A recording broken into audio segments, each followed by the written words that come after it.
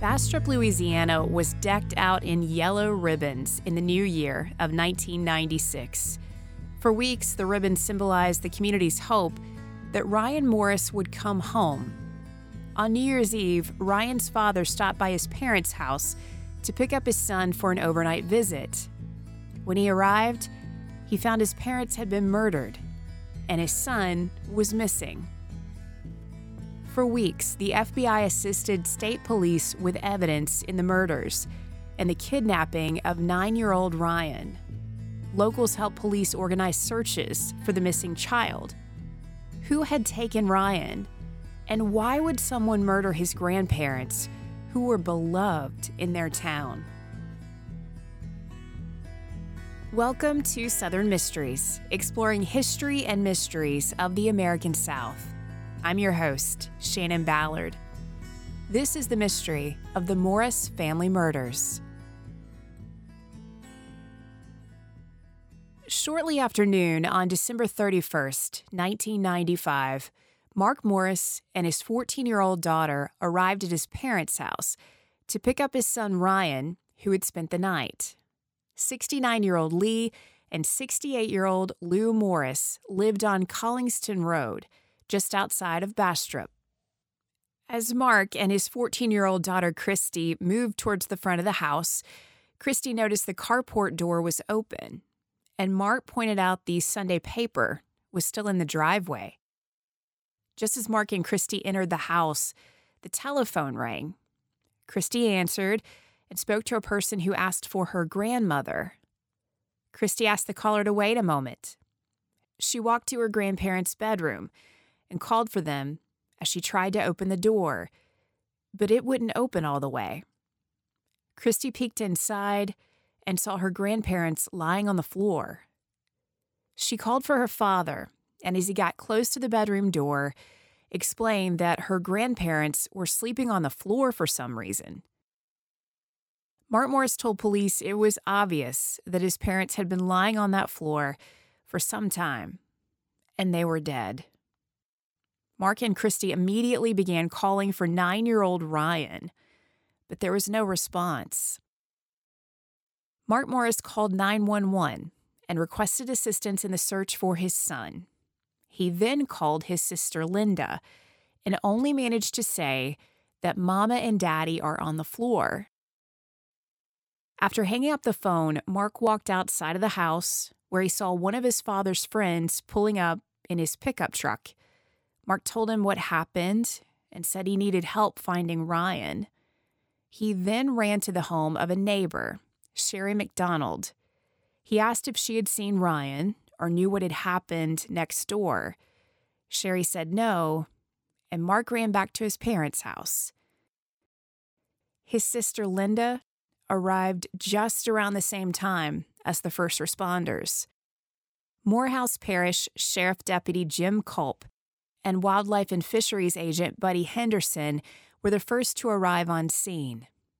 Deputy Culp's report notes that he saw Mark Morris, Sherry McDonald, Mark's sister Linda, and several neighbors as he pulled up to the crime scene.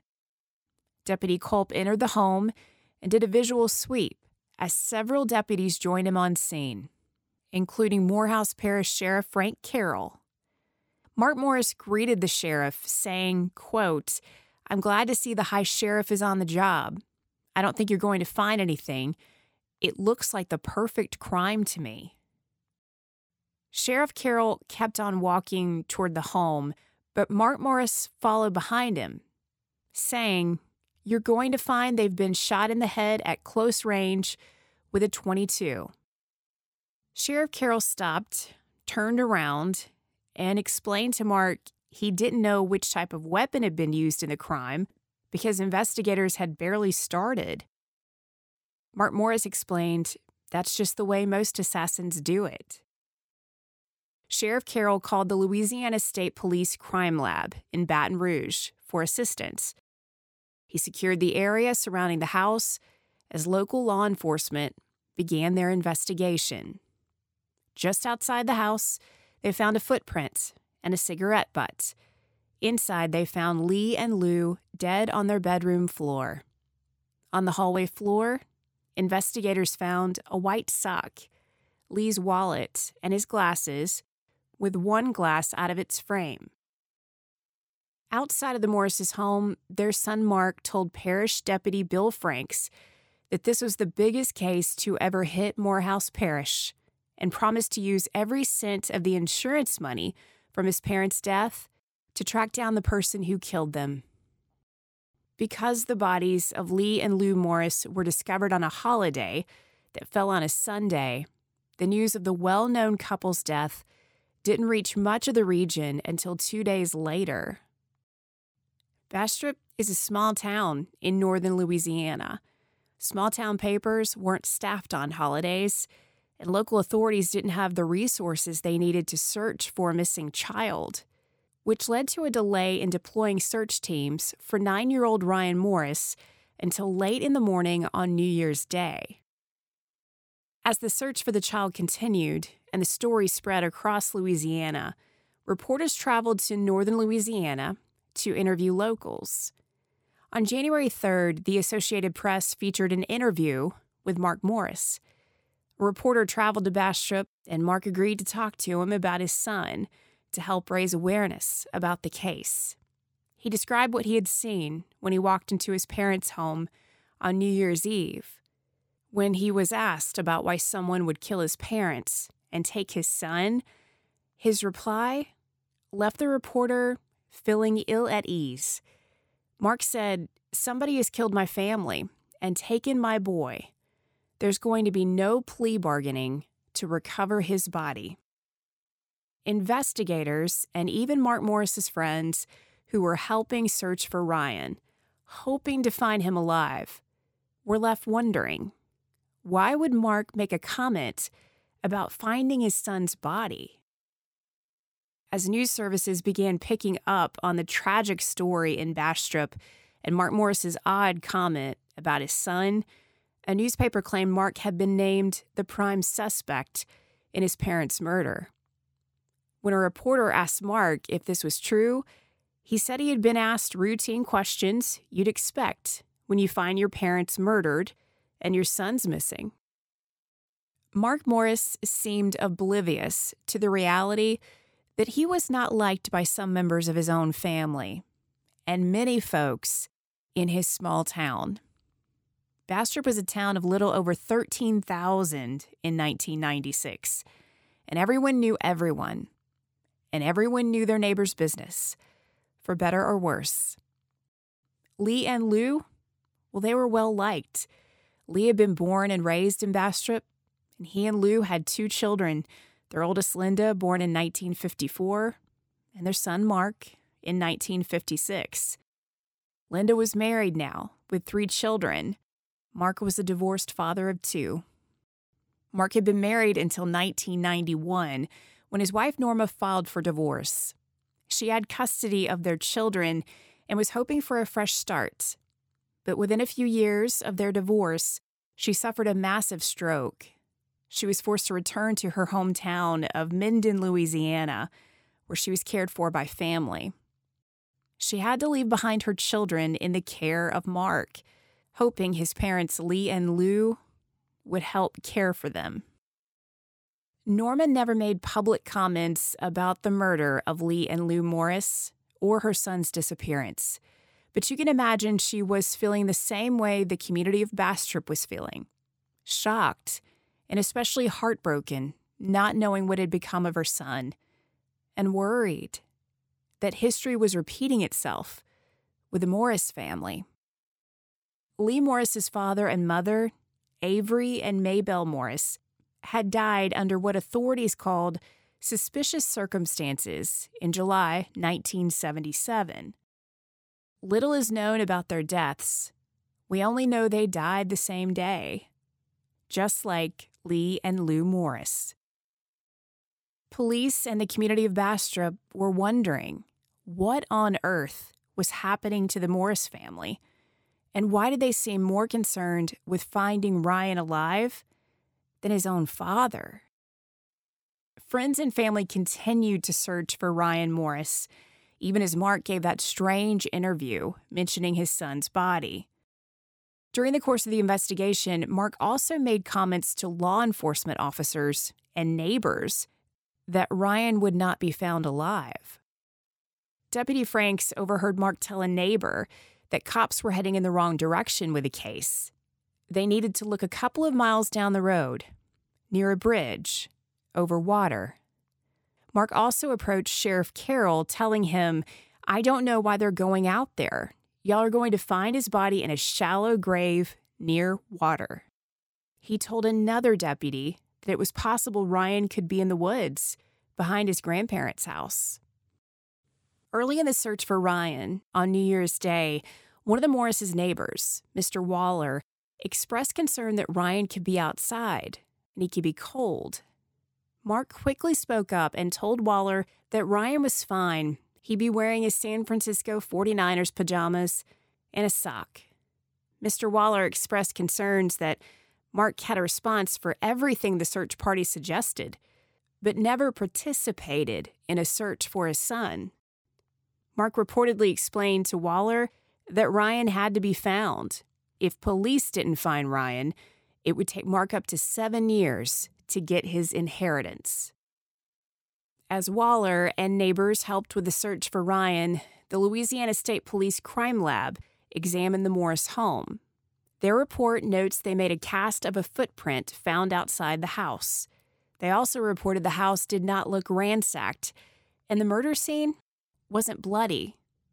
Blood was concentrated below the victims' heads, with a few specks on a boot near Lee's body and one of his fingers.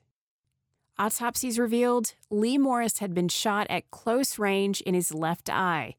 Lou Morris had been shot in her left temple. The killer used a .22 caliber weapon. The FBI offered their assistance in the case. On January 1st, 1996, Mark Morris consented to a search of his home. FBI Special Agent Tanza found a .22 revolver in Mark's kitchen cabinet and an unspent .22 caliber bullet near a gun cabinet in the living room. FBI expert comparison of Mark Morris's .22 revolver and a lead fragment removed from Lee Morris's body could not exclude Mark's revolver as the murder weapon. In an interview with Mark Morris, FBI agent Tanza showed him a composite drawing of the man they believed to be the killer. He explained that a witness had seen someone around the Morris house the night of the murder and helped them with this sketch. When Mark saw it, he commented how much it looked like him and suggested his father must have let the killer into the house because the man looked like Mark. Turns out, there was no witness. The sketch was a ruse the FBI and Sheriff Buckley came up with to see how Mark would reply. During the same interview, investigators were struck by how Mark referred to his son as the boy or that boy. He also pointed out he knew a lot about the criminal justice system and knew how to beat it if he had to. That's when Mark Morris suggested that a smart killer would hold on to the location of Ryan's body and use it in negotiations to save himself from the death penalty. Investigators felt Mark Morris was their strongest suspect. His predictions about the type of gunshot wounds his parents sustained were correct. And sadly, his prediction about his son's body being found and the area where the body would be also proved to be correct. On January 27th, 1996, the body of 9-year-old Ryan Morris was found lying partially submerged under a bridge within 3 miles of his grandparents' home. Ryan was wearing his San Francisco 49ers pajamas when a local teenager made the heartbreaking discovery. Just like his grandparents, Ryan Morris had been shot in the head with a .22 caliber weapon. 1 month after the discovery of Ryan's body, Mark Morris was arrested. 2 days later, a grand jury indicted him for 3 counts of murder. When the indictments were handed down, Sheriff Carroll began to talk to reporters, revealing details he could not share earlier in the investigation, including some of the incriminating remarks Mark made to him and many others. Sheriff Carroll revealed Mark was their number one suspect from day one. The only other suspect in the case was his ex-wife Norma, because she hated her husband so much. But she was cleared. Sheriff Carroll revealed Mark's comments to neighbors about the possible location of his son's body. He also shared that a friend of Mark's reached out to investigators after a chilling conversation in which Mark Morris told him he shot his dumbass father because he was going to be written out of his father's will. The new will would go into effect January 1st, 1996. In all, Mark Morris made 40 self-incriminating statements. His defense filed a motion to exclude all of them. But on January 18th, 1997, the presiding judge ruled that 36 of Mark's 40 statements would be allowed at trial. Mark spent the next 2 years fighting for a change of venue and changing lawyers several times. A judge granted that change of venue to Lake Charles, about 200 miles south of Bastrop. Mark Morris's trial began on October 18th, 1999. The prosecution argued Mark's motive to murder his parents was greed, money. His son Ryan witnessed his father murder his grandparents, which led to Mark killing his own child. All because Mark Morris knew he was running out of time to get that inheritance. Lee and Lou Morris had financially supported Mark for a long time, through a failed marriage and a failed business, because they felt it was the best thing to do for their grandchildren. Investigators learned Mark was taking most of that money and wasting it on video poker. When his father found out, they argued, and Lee Morris made the decision to stop supporting Mark. Lee broke the news to his son, telling him he had written him out of his will. Lee's new will would go into effect on January 1st. The district attorney said Lee Morris unknowingly gave his son a deadline to murder his own parents. They had to be dead no later than December 31st, 1995, because any chance of contesting that will would go away once a new state law went into effect on January 1st. Until the end of 1995, a state law known as forced heirship would have required Lee and Lou Morris to equally divide their estate between their children. But around the time Lee Morris learned his son was gambling away financial support from his parents, the residents of Louisiana voted to repeal forced heirship. Investigators confirmed Lee and Lou Morris met with their attorney and filed their new will at the courthouse. As of January 1st, Mark would be disinherited. Throughout his trial, Mark Morris's own words came back to haunt him, as 36 self-incriminating statements were presented as evidence. Ultimately, Mark Morris's inability to keep his mouth shut secured his conviction. During a pre-trial hearing on December 4th, 1996, a courtroom audio recording captured the moment Mark Morris was overheard talking to his defense attorney. During that conversation, he admitted he killed his parents and son and suggested he should just go ahead and confess. Since Mark hired several more attorneys as the years went on, the judge ruled attorney-client privilege from the 1996 hearing was gone, and the courtroom confession tape was played for the jury. The jury convicted Mark Morris of all 3 counts of first-degree murder. During the penalty phase, the jury was unable to reach a unanimous verdict over life in prison or a death sentence. In January 2000, a hearing was held to decide whether Mark Morris would be granted a new trial. The petition was denied, and Mark was sentenced to 3 consecutive life sentences without the chance of parole. Mark Morris is nearly as old as his parents were when he murdered them, in 1995. He's 66 now, and behind bars at Louisiana State Prison Angola, where he will remain until the day he dies.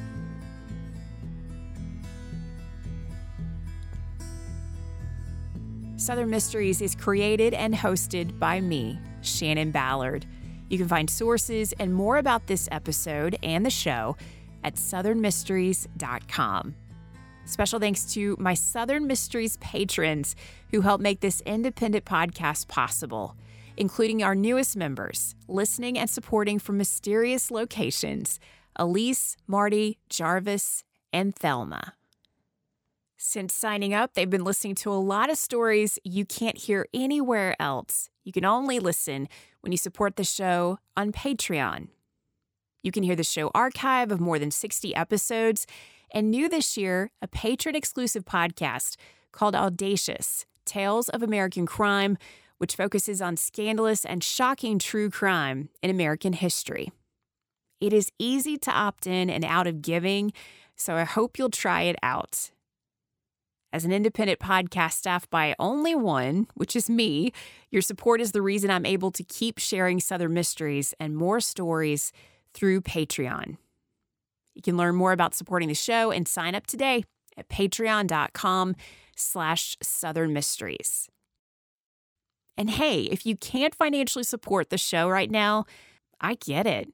There are other ways to show you're a fan and help spread some love for Southern Mysteries.